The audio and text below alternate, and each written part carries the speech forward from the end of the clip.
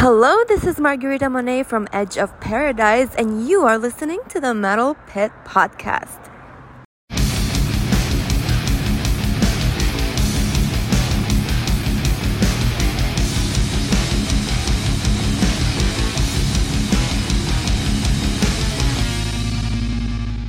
Welcome to the Metal Pit Podcast, where we delve deep into the albums and bands that shaped metal. Please visit us on our website, The Metal Pit, at themetalpit.org, where you can find album reviews, interviews, videos, photos, and live show reviews. Also, follow us on Facebook and Instagram at The Metal Pit. And for some video interviews, check us out on YouTube at youtube.com at the Metal Pit 666. You can email the podcast at themetalpit.org if you have any questions, album suggestions, or whatever. And also our website, we're looking for a few more volunteer writers. So if you're interested, please email me at info@themetalpit.org. Today, I'm your host, Blake. I guess I should have said that. And today I have with me two of my writers at the Metal Pit. I got Eric and Billy. How are you guys today? All We're good. doing great. How you doing? Good. Now I'm going to mention it's 10 a.m. in the morning when we're recording this podcast. So it's a little early for what we usually do, but it just worked out that way. So we better not pick a really heavy band to start with then at 10 a.m. Or we just need a double shot of espresso and then keep the heavy music coming, right? Yes. So today we're going to talk about the band Savatage and their 1991 album Streets, a rock opera. Savatage is an American heavy metal band founded by brothers John and Chris Oliva, hope I'm saying that right, in 1979 in Florida. The band was first called Avatar, but shortly before the release of their debut album Sirens in 1983, they changed their name to Savatage as Avatar was already taken by another band. They have released 11 studio albums, 2 live albums, 4 compilations, and 3 EPs. Their 4th album, Hall of the Mountain King, which is, I think, where their success really started, was that one where they finally got their name out there more than their first 3 albums, to me anyway. Let's see, on October 17th, 1993, 6 months after the release of their album Edge of Thorns, guitarist Chris Oliva was killed in a car accident. Following his death, John, his brother, the singer, along with producer Paul O'Neill, decided to continue Savatage in memory of his brother. The band released 4 more studio albums and went through some lineup changes before going on an extended hiatus in 2002. They reunited for a Wacken performance in 2015. And Billy, you were there. We can talk about that now, or we can talk about that later. Do you want to talk about that now, Billy? Maybe we'll do it when we do the live stuff. Okay. And one more thing, I will ask you this. There is talk of them making another album. Billy, you know something about that, don't you? Yeah, no. So, I've been very encouraged about a new Savatage album for a couple of years. Chris Caffrey, of course, the guitar player, all during COVID, he was talking about on podcasts that I've seen him in that, him and John are trading music back and forth. But what really sort of sealed the deal is John did an interview with Rock Hard Magazine just recently in April 2023. And he confirmed the band's working on a new album. I mean, naturally, he says it's turning out to be an amazing record, a 10 on 10. So obviously he's going to say that. Their target, though, to release the album is April 2024. Because he wants to do all the big European festivals. So I doubt we're going to see certainly no Canadian or US tour. He's only talking European festivals. Good news for me, he really wants to do Wacken again, so I already have my tickets for next year. So that's cool. They have material for 3 albums basically. He's going to cut it down to maybe 2 albums they're going to record all that material, and he may choose to release even another album down the road off of recorded music. He talks a bit about, I mean, directionally, he talks a bit about poets and madmen along the lines of the song Morphine Child. He talks about there's a Queen influence. So yeah, I mean, it sounds like it's going to be similar to the later sound of Savatage versus the older sound, but I guess we'll see. The one interesting thing he said is half the songs will be him, half will be Zach, and there'll be one or two where they do duets. And he's bringing in keyboard players from TSO because he says the song structures are beyond his keyboard playing capability. So all that's kind of interesting. And he said it's going to be called Curtain Call, which is his farewell. So that's some pretty good recent updates from John directly. So it sounds like it's a definite thing for sure. That's good. I'd be very interested in hearing that. I would say Savatage is like one of my top 20 bands ever, actually.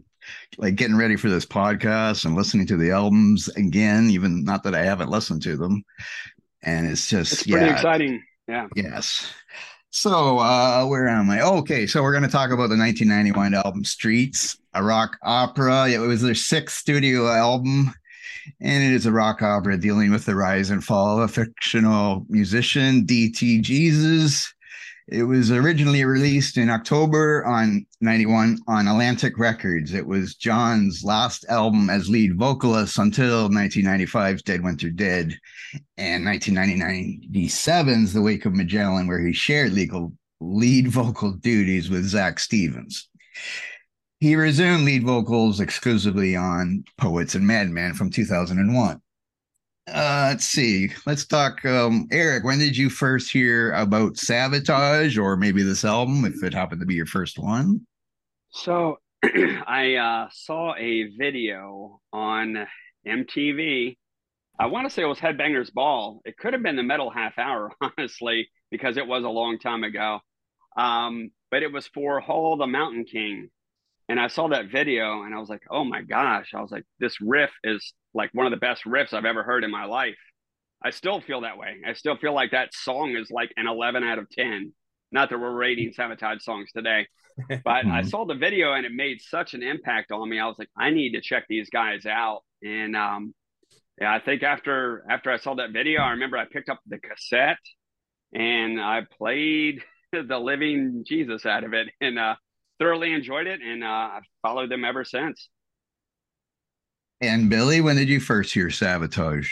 Yeah, I was a little late to the game, late to the party on Savatage, but for me, I discovered them with Gutter Ballet. So just after Hall of the Mountain King, I remember seeing the musical video for Gutter Ballet, and it clicked with me right away. Loved it. I'm pretty sure I went out the next day and bought the album. So quickly went backwards, got their old stuff, and then I was buying each new release at the time. But yeah, that was my discovery of the band at Gutter Ballet.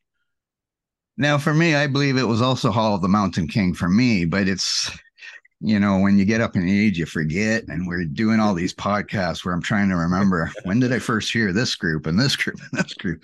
But I because I looked through my vinyl, I have 3 vinyls and I have Hall of the Mountain King and 2 of the other first 3, but not all 3 of them. But I'm kind of thinking I heard Hall of the Mountain King and then went and bought that and went back and bought the 2 earlier ones.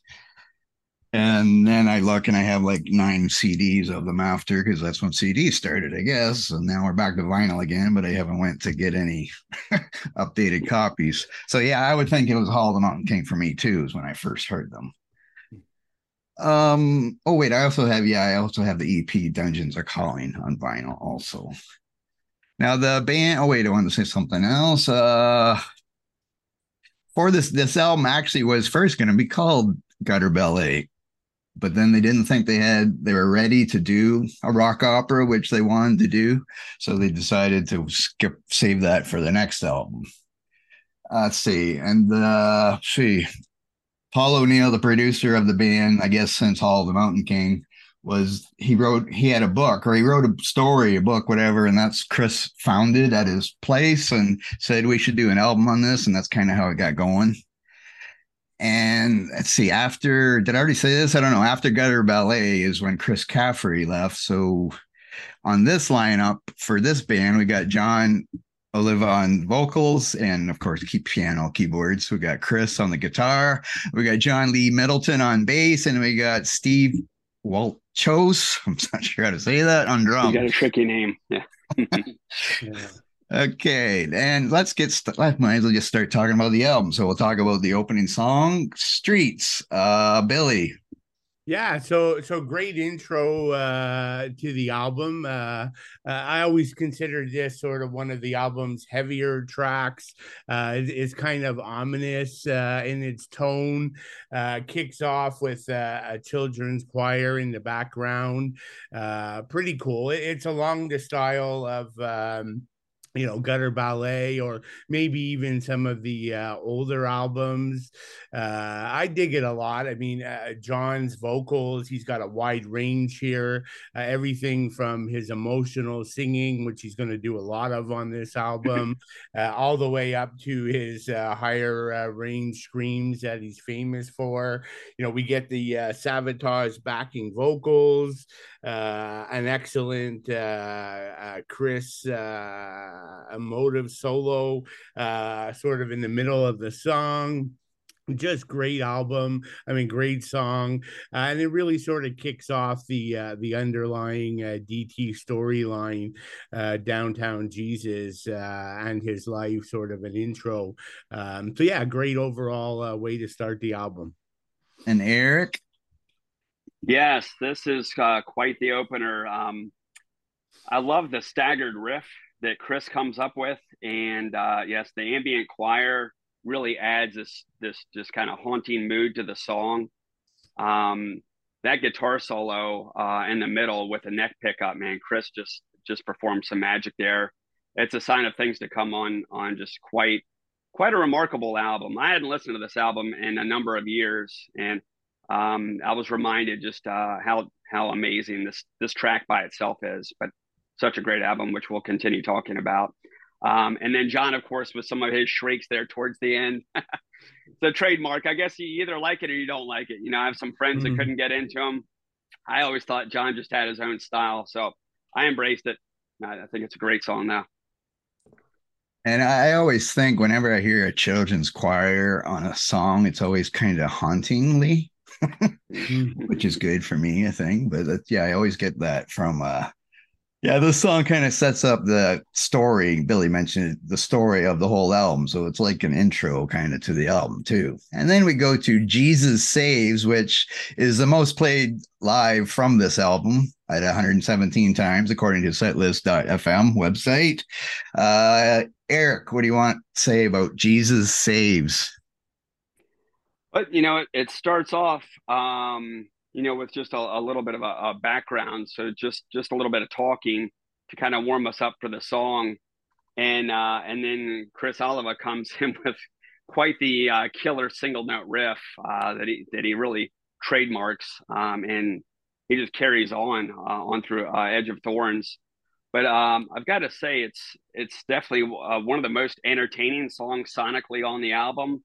Some of the orchestration is reminiscent of Gutter Ballet, and that's a very good thing in my humble opinion. And Billy? Yeah, no, I certainly agree with everything Eric says. I think just the song is another example of how Savatage can write such a well-written melodic chorus that kind of sticks with you. So that stands out for me. Eric talked about Chris. He has two really great solo section. One more on the emotional side, another faster paced solo, which is pretty cool. Agree. I think the orchestration is very effective, the way it comes in, not being done for the sake of adding it fits in the song. And John's vocals are just so rich and mature here.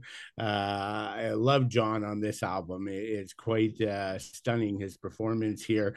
And then maybe just kind of an interesting fact that I had read. Jesus Saves, there's actually two versions of the song. There's this version that they debated and it went back and forth, and they said, yeah, we're a metal band, we're going to go with this version. But the alternative take is same lyrics, but it's a gospel style, so way slower. Apparently I've never heard it, it's quite haunting as well. But they figured, well, we're a metal band, we're going to go with the metal song, and they had enough ballads on here, so we never got that version. But I want to hear that version. There's also there's a narrative version of this album too, I guess. I've never seen it, but I've read about it. Eric, you've never heard about that, have you? I have not. Okay. Yeah, I because I actually listened to another podcast where they talked about this album, and I know the guys on there said you got to listen to this, but I've never really looked it up or anything, but I did see it researching this, so it would be interesting to hear that. I don't it's just I guess somebody's telling the story maybe before they play the songs or something. Yeah, I think so. But anyway, so then we go to Tonight He Grins Again, and I'll let Billy start here. Yeah, so a shorter track, certainly compared to the first two, just over 3 minutes. I mean, it starts with John's beautiful piano opening, and very much an emotional song, a heavy song, and we're going to hear a lot of these type of songs as the album goes through. For me, it's a real sweet spot for the band. I mean, I love when they shred as well, as much as the next guy or girl, but these sort of soft ballad things just make the hair on the back of my neck stand up. Just excellent emotional song. John's vocals are just raw, emotional, kind of along the lines of Summer's Rain or When the Crowds Are Gone from Gutter Ballet. Just a great sort of soft ballad type song. I know it's about sort of DT story, the monkey on his back, his addiction, and coming into play. So just a great overall beautiful song. Eric. Well, it sounds like Billy pretty much covered my notes and my thoughts about the song. So well done. Yeah, emotion is what I take away with this. Just an excellent piano melody that John came up with. It really just kind of hits you in the heart. Nice vocal melodies by John, and obviously the song has some punches to it with electric guitar and then some orchestration, but it's a great song. I mean, for a slower song and a shorter song, it's an excellent song. Now, I don't, as I've said before, if anybody's listened to the podcast before, I'm not a big fan of ballads, but Savatage, I can handle their ballads. Like some of them move me even, and Yep. stuff. There's not too many bands that move me. I mean, sure, I could listen to Metallica, it moves me, but it's in a lot different way than something like a ballad with John's vocals and the piano. I love the piano too. I don't say I listen to too many heavy metal bands with a piano in it or keyboards for that matter. It would be Dream Theater and Savatage, and we want to go back to the old days, Deep Purple. That's about it, really, because that's about all I can handle. But it's so awesome the way they do it, and they definitely make it work, at least for me. Then we go to Strange Reality. And this is a lot different pace than the last song, of course. It has a really catchy riff, and it's a great heavy Savatage song. Eric, what do you think of Strange Reality? This tune opens with a nice driving mid tempo crunchy riff in the key of D, and it definitely has an '80s vibe to it, and I say that with nothing but glowing fervor. The chorus is very upbeat, and it's a good song. Not one of my favorites, but it's a good song. It is very catchy. The chorus is really catchy. Billy? Yeah, so we're in the reverse here. So I'll say Eric kind of hit on most of my points here. So yeah, won't drag it out. But again, I just find it very much a rock opera style song, mid tempo, very melodic again. And I agree. Like if I were doing a ranking for the album, this one might sort of fall to the bottom one or two from my perspective, but still a good song. And from a story perspective, it's sort of a warning of what DT Jesus could become if things go bad for him. So important for the story, but not my favorite track on the album. And then we get to another ballad as we have the song A Little Too Far. And Billy. Yeah, so I'd say all my comments for tonight, He Grins Again, falls here. Just, beautiful song. Again, John and his piano is pretty much this in this entire song. Incredibly melodic, catchy, interesting vocals at the end. I'm not a big vocal guy, but I mean, I'm sure there's deeper meaning, but they always kind of stood out at the end when John says, John Wayne caught the last train out. Spock and Kirk, are gone, and no one left to beam me up. It's kind of an odd way to end the song, but again, somebody might know a better, deeper meaning to those lyrics, but they always stood out as a bit odd for me. And from the story perspective, it's sort of DT realizing that he may have gone too far in his life with some of the bad things. So again, love it. A nice, beautiful ballad type song again. And Eric. Yeah, I don't really have much to add to this tune. It's a pretty good ballad. Yeah, I like it. I don't think it's one of the better ballads, but I think it's at a good spot on the album. I like the placement, kind of the strange reality, a little too far, and then the next track, I think it fits in there really well. I like the vocals. Yeah, that's a pretty good tune.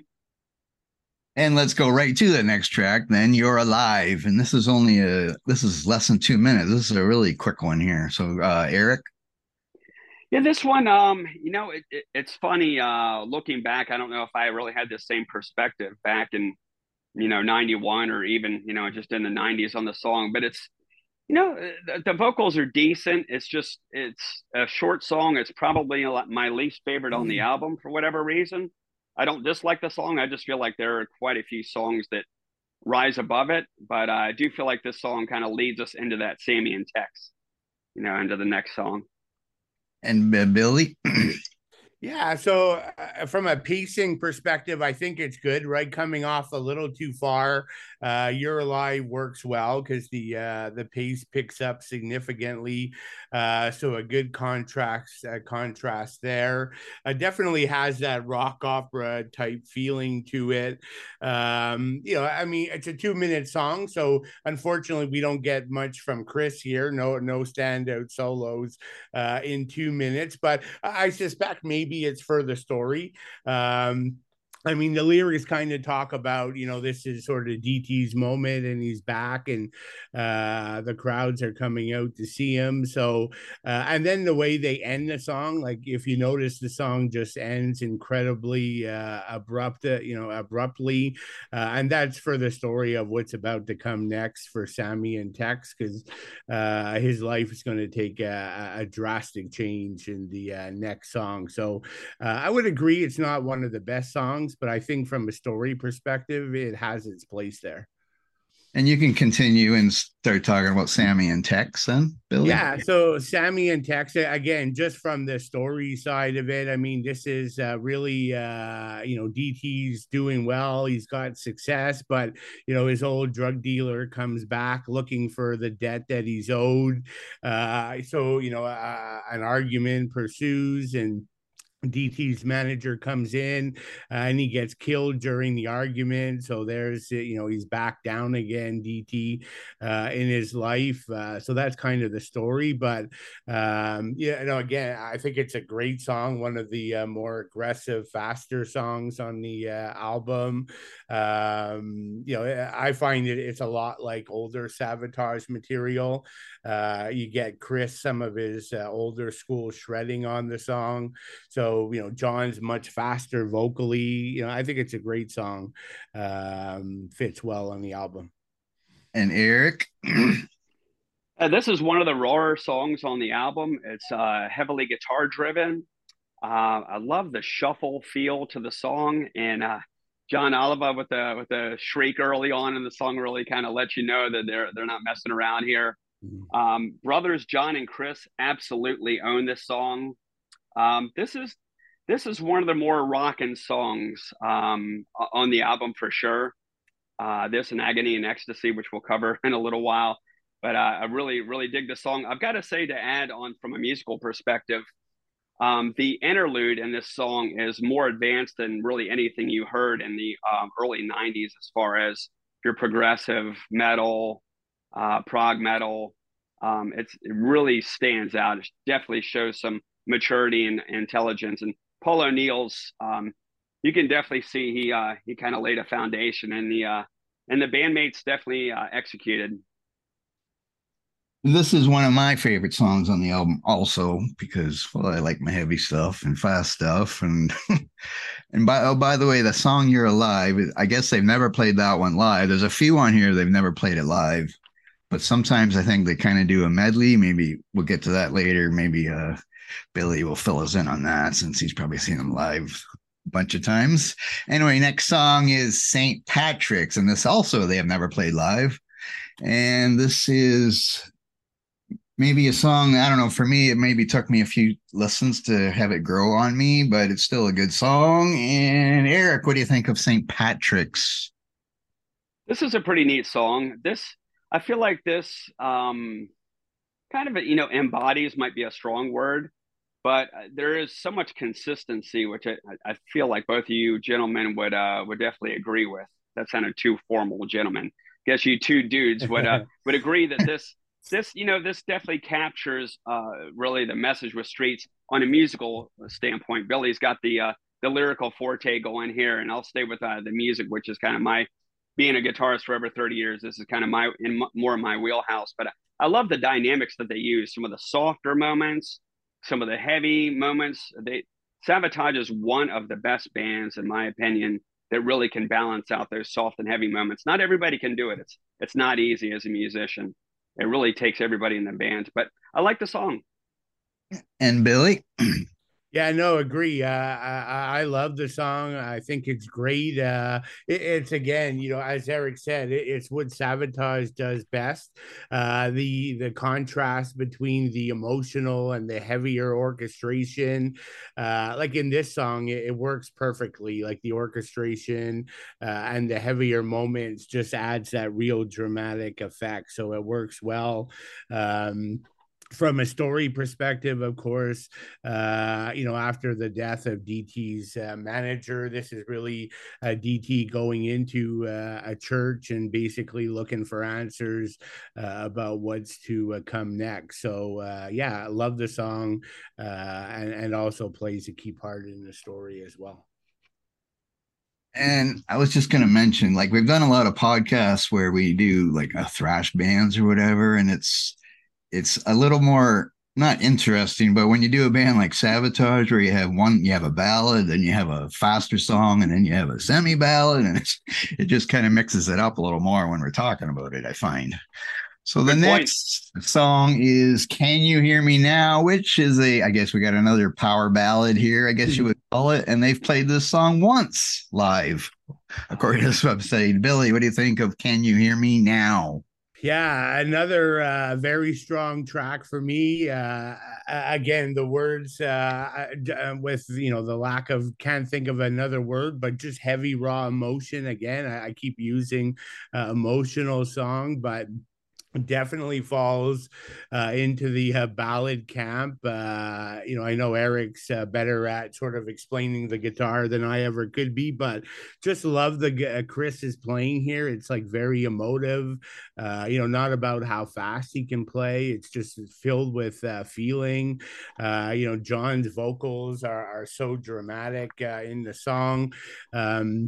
again, just an emotional roller coaster of a song. And from the story side of things, again, this is just DT being haunted by people in his past, and thinking about some of the things he's done previously. So great song, another favorite of mine. Eric. So this track I actually wrote the most about, which kind of that actually caught me off guard. But this is a song I've always enjoyed, and a lot of it's the emotions. I mean, they really kind of gives me goosebumps, honestly, when I listen to it. Still to this day, the clean arpeggios that Chris plays on the guitar, coupled with the echoing drums, is it's a pretty uncommon pairing there. But the boys in Savatage pull it off well. And how about that powerful chorus, vocally Yeah. and musically? I mean, it's incredible. The entire middle section is absolute genius. Chris's array of palm muting and single note riffing, combined with the rhythm section, is a highlight on the album. And then we go to New York City, Don't Mean Nothing. And then this has a nice acoustic opening, and you might think, oh, we're going to get another ballad, but then they kick it up a notch, and it's a great rocker on this album.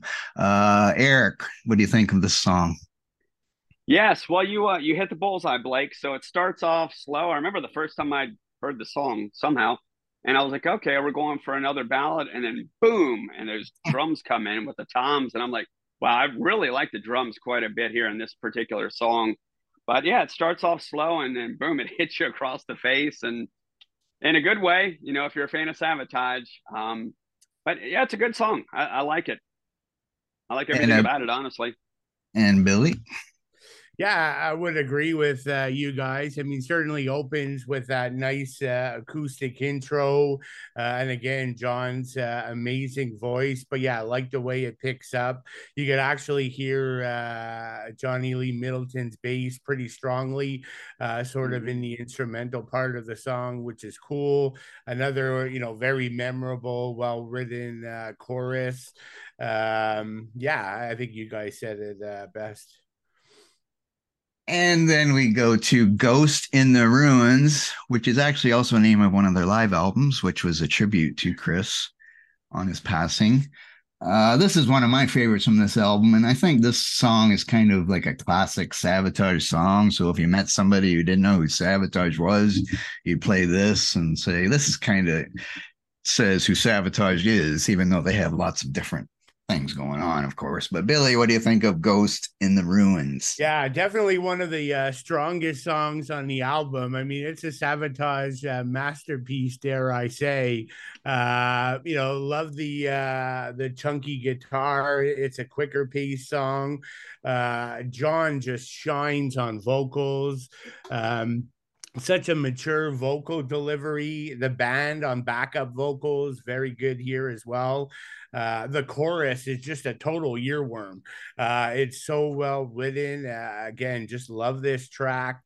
Some great interplay between Johnny and Chris towards the middle of the song from an instrumental side of things. And yeah, I just love that vocal part where John's, he shouts like, I know what you know. It sort of, again, makes the hair on the back of my neck stand every time I hear it. Just such a raw, emotional vocal delivery. Really good song for sure. And Eric? So, arguably the most balanced song on Streets, with heavy and melodic moments throughout. Um, yeah, Chris really uses some nice tension on his rhythm playing, but John complements it with, yes, he has that raspy voice, but he has a really nice verse melody going there, which kind of counter like balances out the riff there. Um, but the solo is certainly a highlight. His shredding adds just another layer of intensity, and just like Billy, I'm 100%. I mean, you guys, we're all old school Savatage fans, so you can't help but relish when John's doing his I know at the very end of the song, just kind of adding to the climax of the song. Just the only way that he can do it, man. What a great track, one of the best. And then we go to another ballad with if if I go away. Which in this song has some thought-provoking lyrics. Maybe I won't say anything about that in case Billy does. So, Billy, what do you think of If I Go Away? Yeah, so as you said, and I guess maybe this is a good place to say. I mean, for me, this is my favorite Savatage album, but like I can understand why it's a controversial album for some, just because of all the ballads, right? Like, if you prefer the older material, then I don't know, you might be disappointed. A lot of podcasts I hear, people, they're either love it or hate this album, or somewhere in the middle. But yeah, again, so just wanted to sort of preface with that, because again, this is yet another ballad, and then we're going to end with a trio of ballads shortly. So it's heavy on that style, but we've said it already, just another emotional ballad. John and his piano, great chorus, raw emotion and pain in the vocals. And from a story side of things, again, it's just DT wondering, what the world would be like without him if he sort of took his life. So it's a heavy song as well, lyrically and musically. Great one. And Eric, Yeah, so this track, this one gives me some chills with the piano intro. I feel like John has really kind of found he's not super gifted on the piano, but he knows what he can do, and he does it well. And it's a very well thought out intro. And to add to that, John's singing is stellar on this track. The chorus is one of the most memorable on this album. Um, I think it's a great song, and I didn't make note of this, but that chorus, John shines, and then Chris, he doesn't overdo his lead playing. There's rhythm guitar, there's some chord sustaining, but then he has these nice, like he's sliding with he's got the high gain on, and he's doing these slides and bends. It's very complimentary to what John's doing on vocals and what the rest of the band is doing. It's really running a delicate slope, because somebody could just open up and just start wailing, and then you would lose some of the meaning, some of the emotion, kind of what the message you're trying to send. But Chris just does such a fine job. But the whole band actually really does a fine job on this song. That's an excellent point, Eric. Well said, for sure. Thank you. and then, excuse me. And then we go to Agony and Ecstasy. And surprise, surprise, this is my favorite song on the album.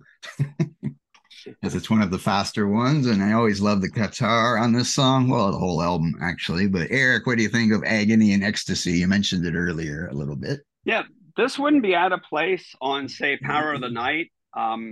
Easily the heaviest track on the album. Again, John and Chris steal the show.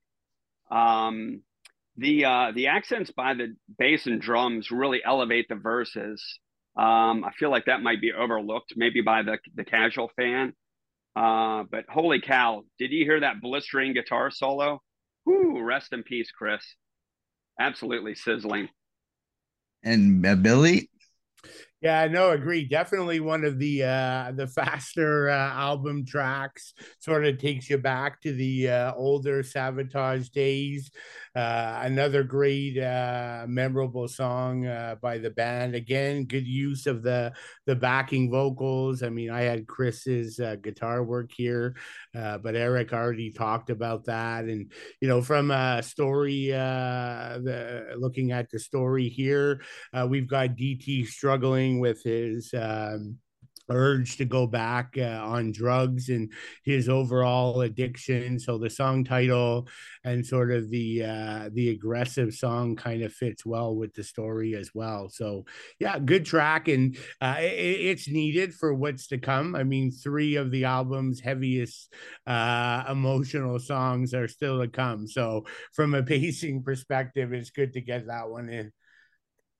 yes, you get like the fastest song, and then you go to probably, I guess you would say, maybe the slowest song, or because this "Heal My Soul" is just piano and vocals, and this is a very moving song to me. I don't know, and can't really explain it, but even just the other day listening to it, and just the emotions you get from it, from his piano and his vocals, is just amazing. But it's actually kind of hard for me to listen to sometimes. So, Eric, what do you think of "Heal My Soul"? Yeah, this is a pretty good tune. This is definitely another one where it just kind of brings things down a little bit. It is simplistic, but it fits right on the album. Don't really have much else to add. And Billy? Yeah, no, I think you said it well, Blake. Again, just it really hits me, right? Like emotionally, as these next three songs will. There's not a lot going on, but it's powerful. Um, we also something subtle here in the song, but that children's choirs back again, used very well, sort of in the background. Just I think we said it before, adds to makes the song a little bit more haunting.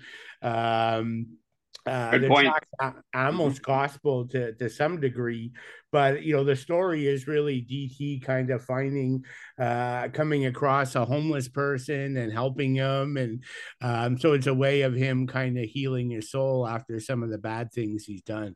So yeah, great track, emotional and powerful. And that's the thing, the song, like this is a concept album, of course, so it's part of the story. But if you just listen to the song and you have your own thoughts in your head Yep. of something else, like if you've lost a family member or whatever, and then that's why I think that's why it's kind of moving for us, or at least for me, when you listen to it and you think of it makes you think of something else, not this DT guy. You're thinking of something else for yourself. And so it is an emotional song. So then we go to Somewhere in Time, not the Iron Maiden album, but the song by Savatage. And let's see, Billy, what do you think of Somewhere in Time? Yeah, so again, I mean, I think just about everything is going to apply from "Heal My Soul." But again, you got John and his beautiful piano opening, But then we do get, for contrast, some of heavier emotional music along the way. John's vocals amazing, and Blake, I think you sort of hit it right on, right? I mean, there's a very clear story here, but for me, the album connects emotionally, not because of this story, but just the way I apply it to my life and Yes. my individual interpretations. All these songs stand on their own. They don't need to be part of this story to make sense. Yes. But anyways, yeah, slightly off topic there, but just again, more great, mature Savatage songwriting. And from this on the story side, again, it's a spiritual for DT.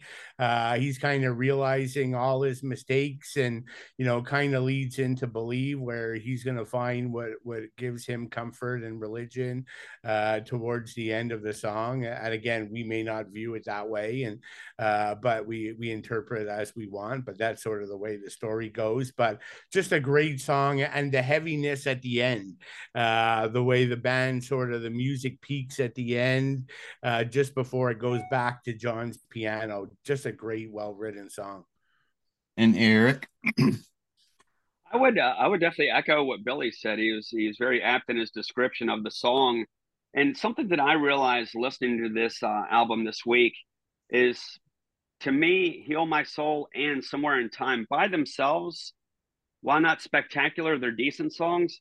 But when you listen to them back to back, I feel like there's a little bit more substance to them, and that kind of goes with what Billy was talking about with lyrically.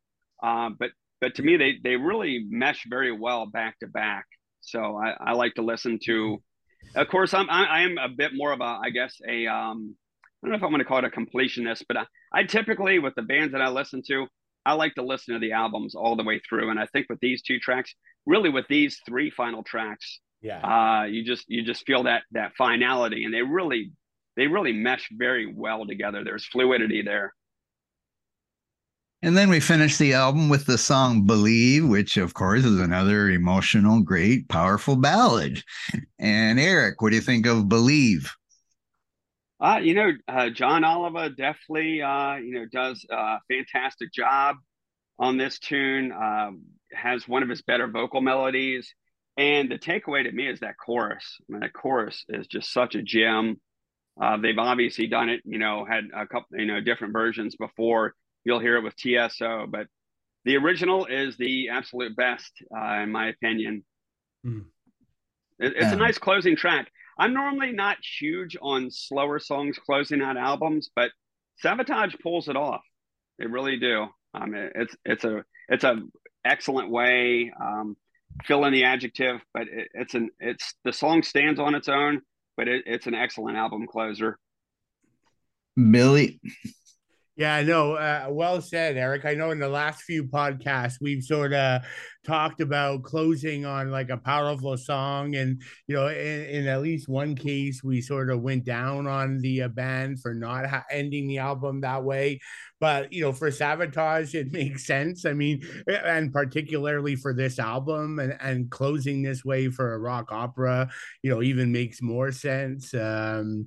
So yeah, yeah, it's not fast, but it is, again, for me, my favorite Savatage song. And I know that's saying something, given great songs off Hall of the Mountain King. But just for me personally, I connect with the song so much. There's just it's a song I listen to when I'm happy, I'm sad, I'm angry. It's just John's putting himself out there vocally, just his raw emotion on full display. Just an amazing song. I mean, some of the singing, and not specifically to the lyrics. I mean, we all will interpret that our own way, but the way he sings, like some of these lines, like "I am the light, I am the dark." I mean, just so powerful. And he gets into the, I never wanted to know, never wanted to see, I wasted my time. Like, just the way he sings those lines are just chilling to me.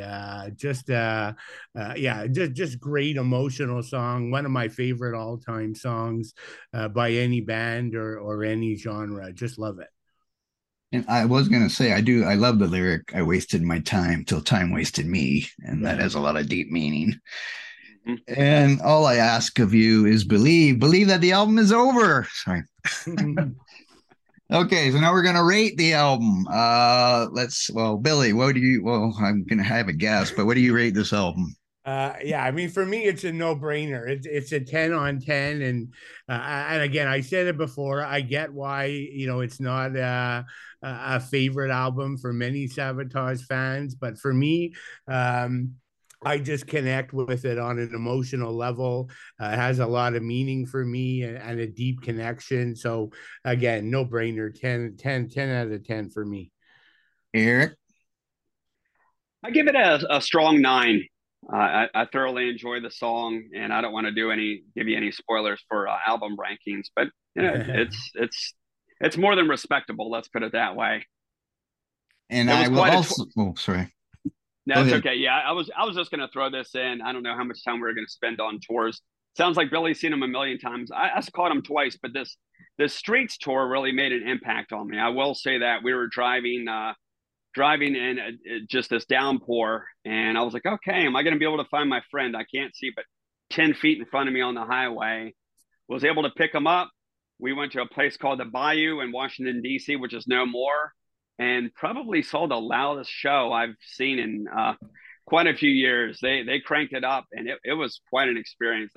That show, they played Streets from beginning to end, so it made an impact. So maybe 9 is not generous enough, but I give it a strong 9. I like it very much. And I also give it a 9, and we'll figure that out when I do my top album list, because I love Savatage. So this is just one of the ones I love, but I love a few more even better. And we'll do the live thing. You just kind of mentioned you seeing them live, and I've never seen them live, but I know Billy has. So Billy, talk about walking or whatever you want to talk about with seeing them live. Yeah, no. So I mean, not like some of my other bands that I've seen ridiculous amount of times. Because Savatage, particularly in North America, are not doing tours multiple times a year, and they've been out of commission for many years. So, but I think I've seen them 4 times. Probably one memorable, because it's the first time I ever saw them on the Gutter Ballet tour. That was at the Montreal Spectrum. So great show. That would have been early to mid 1990, I'm thinking. But like Eric, a very memorable show for me was on the Streets tour.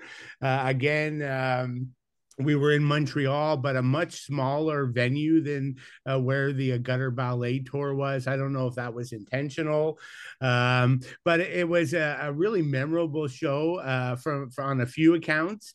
I think it was the weather was really bad, so the band showed up like 3.5 hours late. Wow. I think the show kind of ended at 3 or 3:30 in the morning. Um, and so by the time they actually got, it was a weeknight, so the crowd wasn't great even if they got there on time. But by the time they started, I think there were 25 or 30 people. And so just and Montreal is a serious metal city, arguably top two, top three in North America for bands to play in terms of crowd size. So it was very odd, but it felt like the band was playing to you, so that was pretty cool. They couldn't play the whole album because there was no more time. The club had to close, so we only got the first half of Streets and I think the last two tracks. But what was cool is Savatage stuck around. I got to chat with them all. They signed all my stuff, and the fact that there were only 25 or 30 people, the band put on an amazing show. Like you would think they would dial it in, but no, it was an excellent performance. And then lastly, just the highlight for me, not just for Savatage, but probably for almost any concert, was the reunion show in Wacken Open Air in Germany, 2015. Blake, you mentioned it at the start. I mean, wouldn't this was essentially a joint Savatage and TSO show. The two largest Wacken stages are side by side. And so with 80,000 people, in the pitch black, the show started late at night, and Savatage kicked off on the one stage, just playing their songs. Then on the right side, right beside the stage, TSO jumped in, played their songs. And then for the final third of the show, both stages went live at the same time. And so playing like classic Savatage songs, but with TSO backing them up. And so the light shows were completely synced. The vocalists, they couldn't see each other. They were side by side, but of course blocked by the sides of the stages. And this was sort of the swan song of Paul O'Neill. Like he put this whole thing together. Put the bands into rehearsal for endless hours to pull this major show off. But they did it. It was just fantastic. I mean, to hear, like, I talked about Believe, one of my favorite songs. I mean, they played that song towards the end of the show. And you had like John Oliva on his keyboard on the left stage, and they had a TSO singer, Robin Borneman, who's a great singer, but where John's vocals are clean, he's a bit raspy, and so you're standing there, and the lights hit the one stage, and John plays, then that stage goes dark, and the other stage goes on, and Robin plays. They're doing a duet on that song. Just incredible. The whole TSO backing singers are doing the backing vocals for the song. All the musicians are playing. It was just synchronized to perfection. Arguably the best concert moment in history for me. I gotta say, I was standing there in the cold, and it was probably raining, but it was just such an emotional moment that kind of overtook me. So to this day, it stands as my greatest hearing Believe played this way as my greatest concert memory ever. That does sound pretty awesome.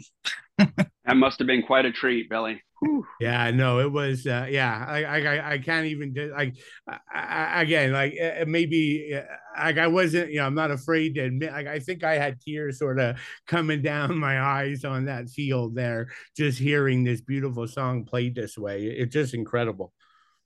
Wow. And now I did see Trans-Siberian Orchestra once at one of their Christmas shows. So that's, I guess, the closest I've come to seeing Savatage was that. And actually, Paul O'Neill sent me an email once because I wrote an album review for TSO's Beethoven's last night, and I don't know, he just wanted to thank me for the review or something like that. So that was kind of Oh, that's special to very get cool. that. Yeah. Yes. Wow. Nice. Anyway, so now we're gonna get to we're doing our top 12, or we're ranking Savatage albums. So we have 12. We included the EP Dungeons Are Calling from 1984 in this list, but not because I think there was two other EPs, but I think those were just singles and things like that, really. So we're gonna do 12. I'm gonna let Eric go first in case he has to leave, and you can either start at, I guess you start at 12, I guess, and work your way backwards. I guess is how we do this. That sounds like a plan, Blake. All right. So at number 12, the only album that I actually dislike by Savatage is Handful of Rain. This one just never really seemed to gel to me. At number 11, Dungeons Are Calling. That one you could definitely hear the potential of the band. Sirens at number 10. Holocaust is there's some cool stuff on there. Actually, Sirens the title track, but yeah, that's a good album. The production, I feel like with Dungeons Are Calling and Sirens, it's going to happen with bands, their early albums. The production's a little bit tough, but Fight for the Rock, you can really start to see what the band is capable of. I like that one at number 9. Power of the Night, number 8. How about some Washed Out? There's some cool stuff on that album as well. At number 7, this is where it's kind of got tricky for me this week. There are a couple moments here, but I went with Poets and Madmen. It wasn't easy for me because there's just a lot of ridiculously great guitar playing on this album. Some really good songs. I went with Dead Winter Dead at number 6. Honestly, those two really could flip flop depending on my mood. It's a good album. With that one, you could really see kind of where Savatage kind of was leaning towards or kind of where TSO was going to be born. Some of those influences. Paul O'Neill had some ideas and some input on that album, and you could just see where the direction of the band was going and where TSO was going to be born there. Edge of Thorns, number 5. This one had oh gosh, speaking of guitar solos, just had some of the best guitar solos. Couple of the songs sound a little bit hair rock to me. And that's where Zach kind of sometimes his voice would kind of go there. But there's some, he carves a stone. I mean, come on, such a great tune. There's some good ones on there. Number 4, Hall of the Mountain King. One of my absolute favorite songs by Savatage. That song is an 11 out of 10. This is the album that I was exposed to Savatage on. It's a pretty dark album. It's well done. I could probably tell you about every song, but maybe that's another podcast. Number 2 and 3 was probably the hardest for me. And I'm looking at it right now. Number 3 for me, it's going to be Streets. I would call it more of like a 2B. We've covered this entire album on this podcast. The tour really made quite the impact on me as well. Number 2, Wake of Magellan, Slight Edge. Again, it's more of a kind of a mood for me. It's definitely, I don't know if I could say it's a more progressive album than Streets. Streets is a concept album. Wake of Magellan has a lot of progressive elements. I do like what Zachary does vocally and what John does. It's a probably arguably the most musical album by Savatage. Number 1, this is it. I actually was going to dust off the shirt today for the podcast, but Gutter Ballet is going to do it for me. A guitar player in my first band lost one of my albums. Hey, let me just give you a Gutter Ballet. He hands that to me. I played it that night after band practice.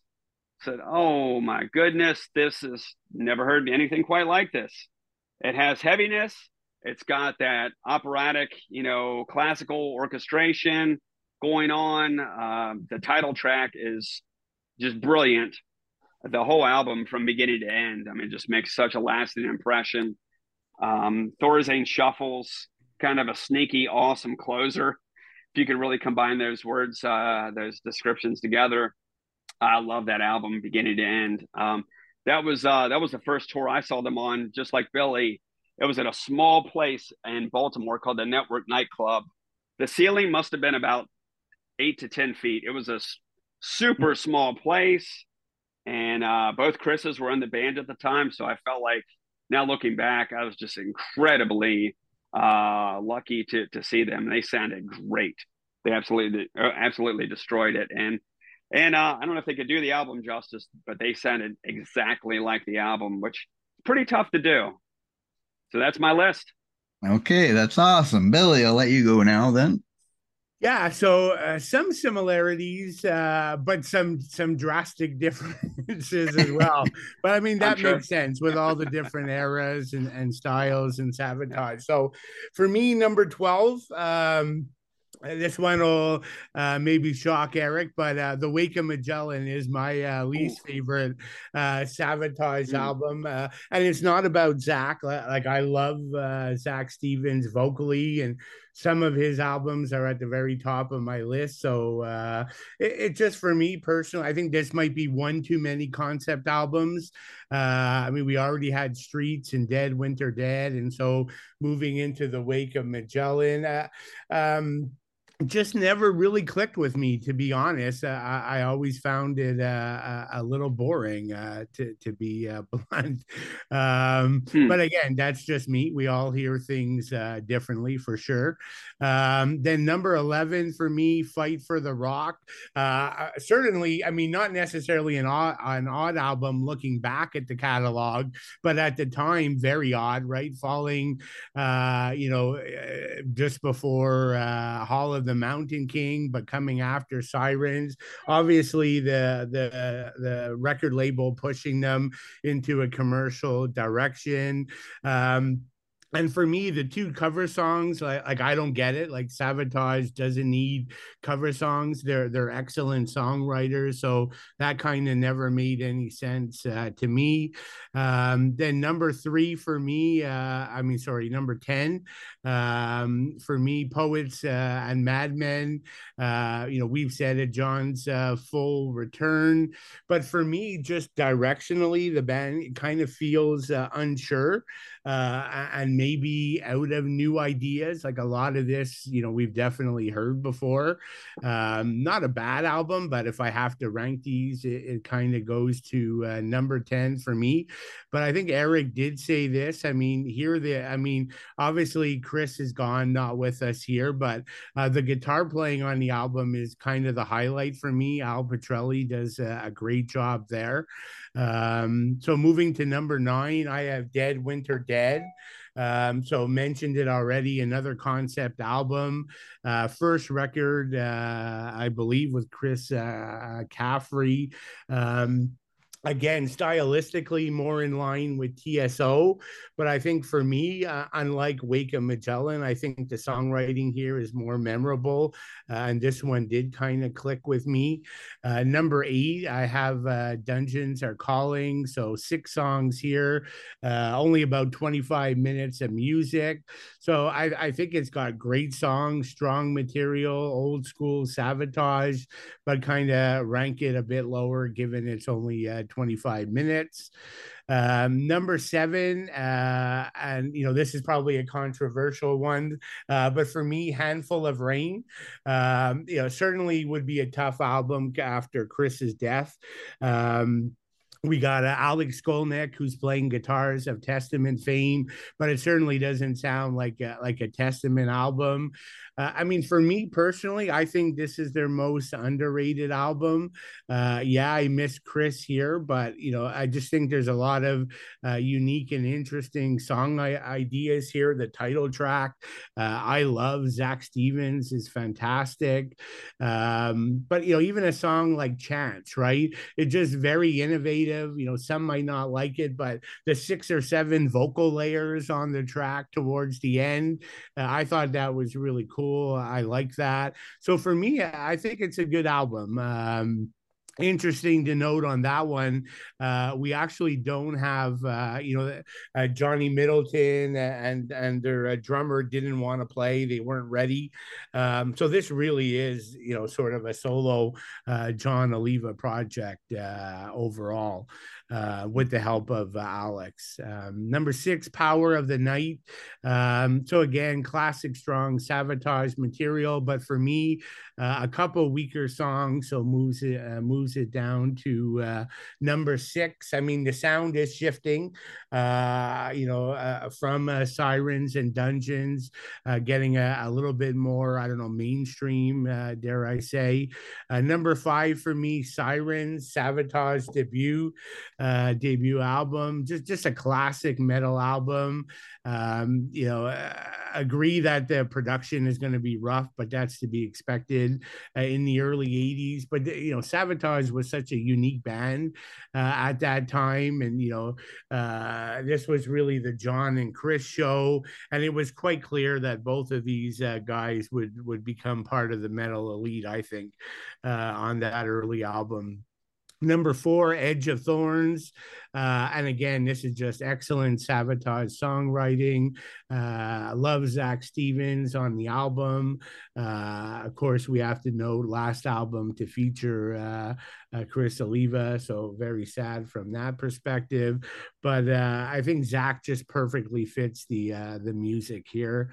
Number 3, Hall of the Mountain King. So definitely my favorite Savatage album before shifting to the orchestration or more rock opera style. Love this album, Hall of the Mountain King. But then we jump to that mid stage is the sweet spot for me. Moving from the Hall of the Mountain King, but not going too far on the TSO spectrum. Gutter Ballet, just an excellent song. The band mixing the old style but bringing in the orchestration. Again, just a great album. 2 incredible ballads, Crowds Are Gone, Summer's Rain. Fantastic. And then Streets. I've talked to that one to death. So that's my number 1, Street. So just a great catalog, something for everybody. And we all hear it differently, so surely we're all going to rank them differently, but great band. Yes. Okay. So mine now, my bottom 3 are like 3 of their first 4 albums, actually. Because a lot of times I like bands' first albums more than I do the later ones, but I really like the way they went, the sound they changed to or whatever. So that really took it. So my number 12 is their 86 album, Fight for the Rock. My number 11 is Power of the Night. And I have Sirens, their debuts, at number 10. Number 9, I have Handful of Rain. I don't really need to say much about the albums. You guys have already kind of covered it anyway. I have Wake of Magellan as my number 8. Number 7, I go up to Edge of Thorns, as Yes I Love He Carves His Stone and Scraggy's Tomb. I love those tracks. Number 6, I have the EP Dungeons Are Calling, as I love Dungeons Are Calling, of course, and Midas Night is one of my favorite Savatage songs. Number 5, I have Poets and Madmen. And number 4, I have Streets. So I would have gave that a 9, like I said. And so my top 3, I would have gave all the top 3 a 10 if we were doing those albums, which we might do someday. So number 3, I got Dead Winter Dead from 1995. And I love on that album, I love the instrumental Mozart and Madness. I've always kind of liked classical music too. I like heavy metal and I like classical. So I love that instrumental. Number 2, I got Hall of the Mountain King, of course. And number 1 is a Gutter Ballet, just like Eric. So I have Gutter Ballet as my top Savatage album. So there we go. If we were to combine our list, the number 1 probably would be Gutter Ballet if we sort of averaged out our ratings. Yeah, without a doubt. Yeah. But it'd be close. And like I have Streets for. What did you have Streets at, Eric? Streets was, I had it at number 3, but like I said, so with that and Wake of Magellan, man, it just honestly depends on the time of day. So, but that's a great one. It's so memorable. Okay, yeah. So this is one of my favorite bands, like I said, and like I just love the way that they went with the classical thing or the instrumentation, the choirs, the piano, all that stuff. It's just, I don't know. It's a great band. And I do hope they do what Billy was talking about and make a new album. That'd be awesome to see. And hopefully I get the chance to see them live since I never have. So that would be great if it was possible. But I know them coming to Canada might be a stretch. So we'll see. So anyway, thanks guys for joining me. I'm going to mention that the next episode, we're going to be talking about Black Sabbath's album, Heaven and Hell. Oh, nice. And so make sure everybody checks out our website again, themetalpit.org, for everything we have to offer. Thanks, Billy and Eric, for joining me. Thank you. Thanks. And thanks, everybody, for listening. Goodbye.